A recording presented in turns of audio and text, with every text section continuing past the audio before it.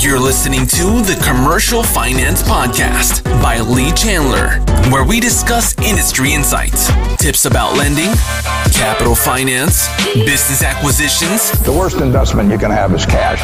Real estate acquisitions. Your financial advice depends on who you are. And everything in between.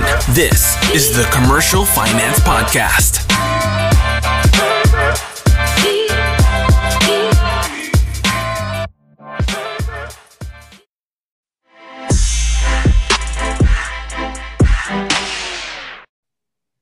Hey everyone, welcome back to the Commercial Finance Podcast. Today we have an amazing guest with us. His name is Sam Zainaid, and we are going to get into some important things, especially for our listeners who are dentists, physicians, veterinarians, and the like. So, Sam, how are you, sir?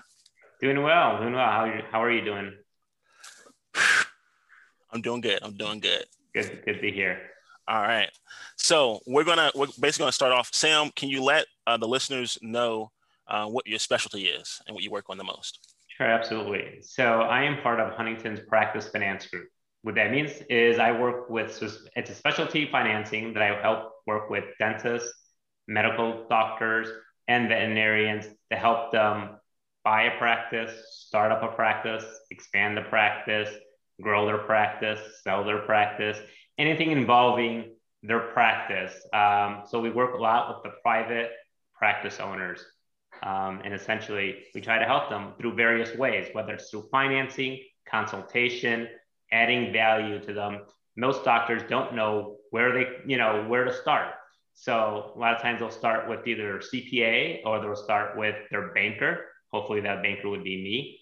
And we just talk either whether it's dentistry or medicine or veterinarian. We'll talk about what their passion is, what their interest is, what their strategy is, what they want to do in life, and we'll make a lot of connections with those people. So we don't charge, obviously, for talking to clients, where you might get a lot of attorneys or CPAs that do charge for their time.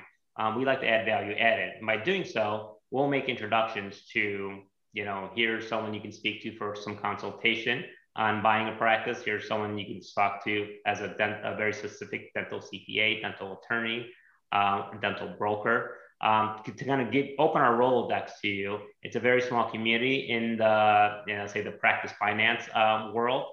Many people kind of do know each other, but we're all experts within this specialty financing. That's awesome. One of the things that maybe people are wondering is, why would a physician want to buy a practice? Why not start their own practice, right? Yeah, no. So we get that many times, whether it's acquiring a practice or doing a startup. So it's one of the first questions that we ask. And there's pros and cons to everything, like there is in life. If you're looking to buy a practice, we call it an acquisition. You're essentially taking over a practice that a doctor's either retiring, relocating, and you're taking over their patient base. So what's the great thing about doing an acquisition is that you have patients already that are existing, and you have cash flow that's being produced at the practice. You have a staff in place, you have equipment in place, and essentially you're just taking over and becoming the new owner of that practice and making that transition over for a doctor. So when you do a loan, you already have cash flow to help pay for your loan and pay for your personal liabilities. When you're starting a practice, the one con to it, an acquisition, is you might not have the perfect practice, meaning you might not have enough chairs that you're looking for, operatory chairs. You might not have the flow through of the practice. It might not be the nicest practice. You might have some outdated equipment. When you do start a practice, you essentially, it's kind of like building a house. To get the perfect house, you can have it exactly how you want to. But the con to it is that you have no patient base and no cash flow. So you're going to spend some marketing dollars building up that practice. But once you get it up and running, that you're gonna really enjoy your practice, and you can probably take it to a different level. And there's no limitations that when you start up a practice. So it's a lot of hard work in the beginning. A lot of people like to do startup practices. You're going to be a little bit in the in debt because obviously your loan payments are going to be greater than your actual income. But the bank does a really good job of helping these clients, helping, we do have an interest only option. So you're not paying principal upfront, giving your time for your practice to start growing, as well as same thing for an acquisition. We also have a Plus program that we like to help both first-time acquisition owners and also startups, where we give a free consultation for the first 24 months, and it helps, our doctors succeed within their practice. That's awesome. That's awesome. That's really hands-on, and that's needed. Yeah. Thank you. So most of us understand that many physicians may have a high income, right? Mm-hmm. But they still have challenges, right, when it comes to everyday life and different things like that. What have you noticed to be the common challenges when it comes to someone looking to acquire a new business or startup? Yeah. So when we look to help a doctor finance a practice of their own, we look at two things. One is we'll look at what is the practice that you're looking to buy or start up, and what are your existing personal liabilities. So when I say personal existing liabilities, it may be school debt that you had. I mean, you spent many years going to school and well-deserved, but yet that debt is pretty hefty. You also, you have to have living expenses. Do you rent? Do you own? Do you have a car payment? Do you have a family of kids? So 75% actually of our financing will be looked at the practice that you're looking to buy, and the 25% will be on you. So the 25% we're looking for how much have you saved in liquidity, and how big is your liabilities. Now on the practice itself that you're looking to buy, well, that's the one that produces the cash flow. So every practice is different from the other. There's smaller practices, there's bigger practices. Does this practice produce enough cash flow to support itself and the loan, as well as your personal liabilities? That's awesome. One of the things I think is great with acquisitions is that you're able to use that subject purchase to help qualify for that loan. And so in doing that, I'm sure you guys in your underwriting use like a debt service coverage ratio. How does that work with you guys? Yeah, so we want to make sure that the practice can support itself and the liabilities. So what we do is we'll calculate, what is the adjusted practice cash flow. So when a doctor is looking to buy a practice, we have what we call the pre-acquisition and post-acquisition. How does it look before the doctor is buying this practice, and how it's going to look once a new doctor comes into there? So we make some adjustments. We do some add backs into there. We may add back some depreciation, some rent expense, but we're also going to, input like the new doctor's salary. Now, is the seller going to stay on board, or are they leaving the practice entirely? Now, if they're staying on board, well, guess what? That's an extra expense, right? Some people feel like it's necessary to introduce the new clients to the new doctor. And some, feel like it's a conflict of interest. They don't want the doctor there, the seller there. So we'll look at that, and we'll also look at, what is his personal obligation already?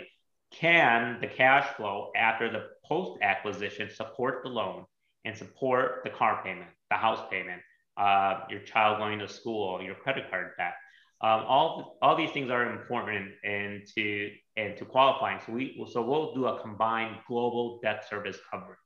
So this is taking the business and the personal, combining it together, and saying at the end of the day, for every dollar we're lending you, this is how much you make. We obviously don't, if the numbers don't work out, if the expenses, if this practice does not make enough money to support all this, well, it doesn't make sense. It doesn't make sense from a financing perspective to do this. So we do have a certain ratio we like internally to use, but it's greater than one. So greater than one means for every dollar you spend, every dollar you earn. So, which is great. Yeah. Hank, was there something you wanted to add? Sorry.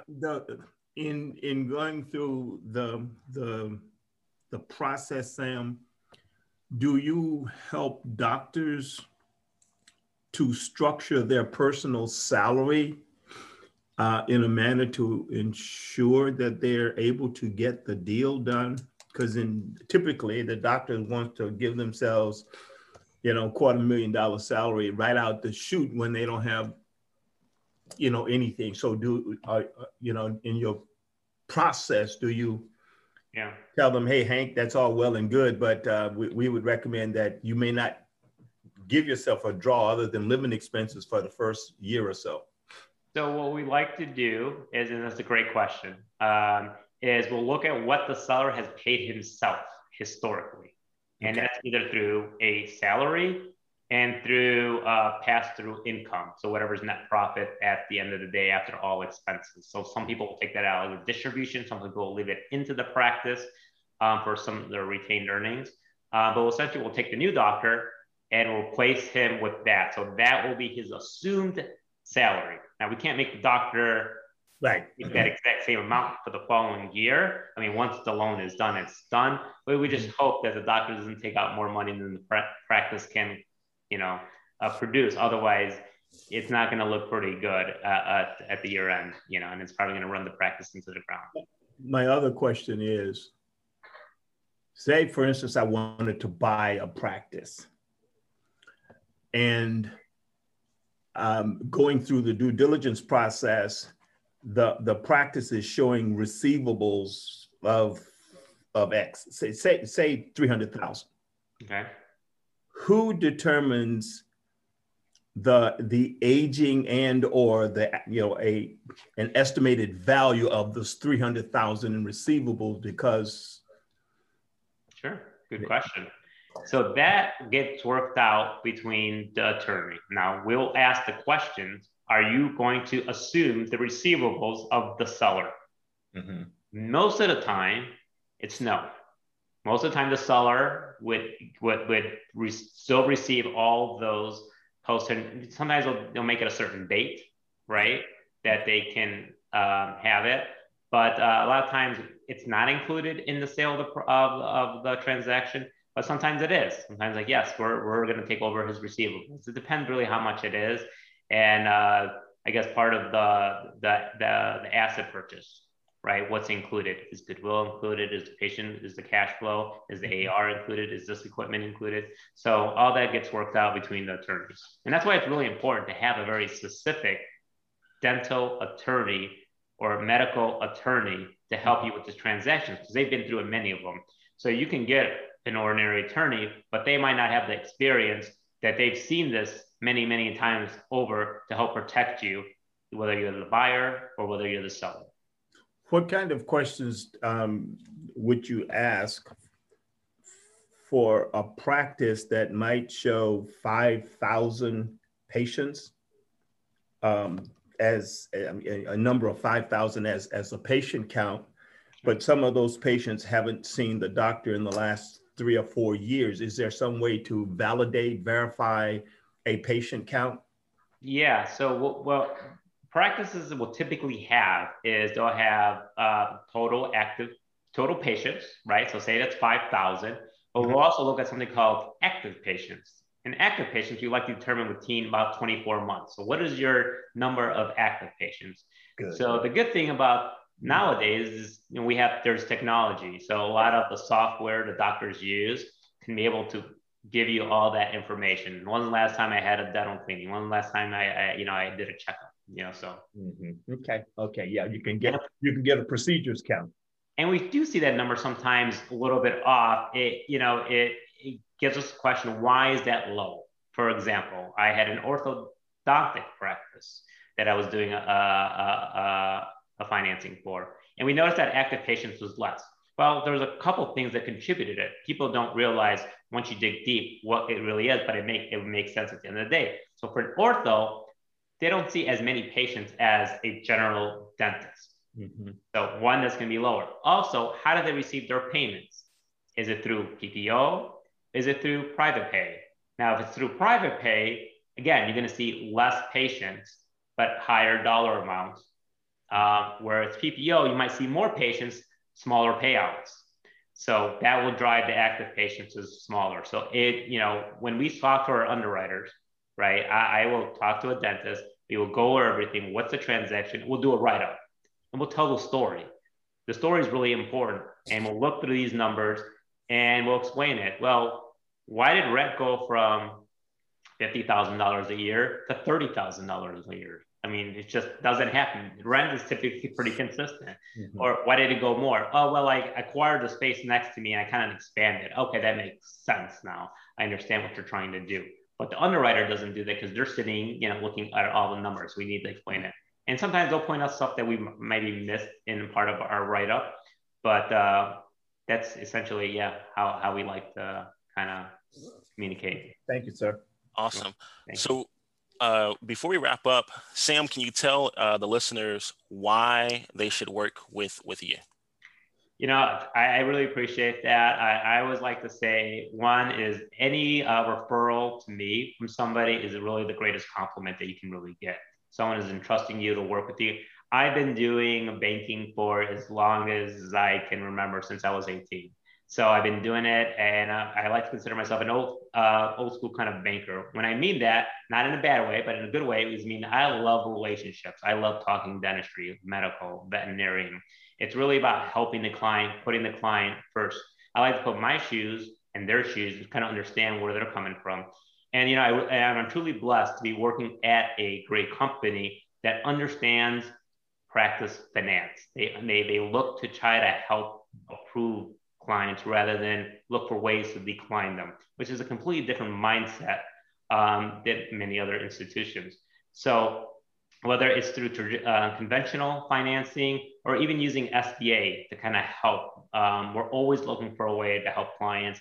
And I would hope people would appreciate the value added that I try to present. Not just on the financing aspect, but opening my Rolodex, introducing them to the contacts, my industry knowledge, really just trying to help make them successful. And that's the goal at the end of the day. And honestly, when someone looks and they do buy a practice, it's really nice to kind of be there at the closing because it's a big deal.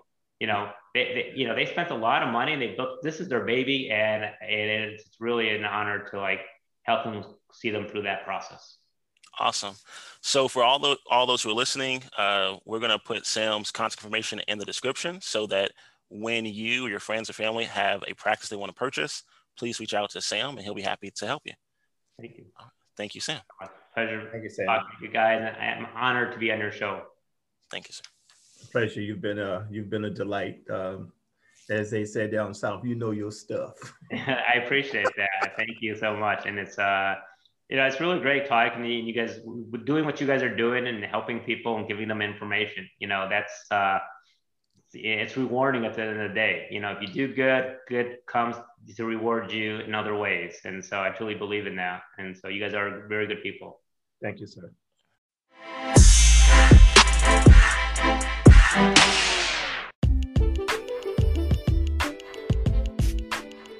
Hey, Leland Baptist here. And if you're looking to add investments to your portfolio, maybe something outside of the stock market, something you can put your hands on, that could be an established business. It can also be investment real estate. Okay. But you're having trouble because maybe you need a team. You're realizing that you can't do it all on your own.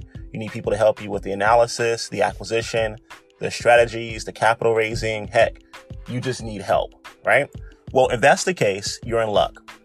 We have a program and a group called Asset Builders Club.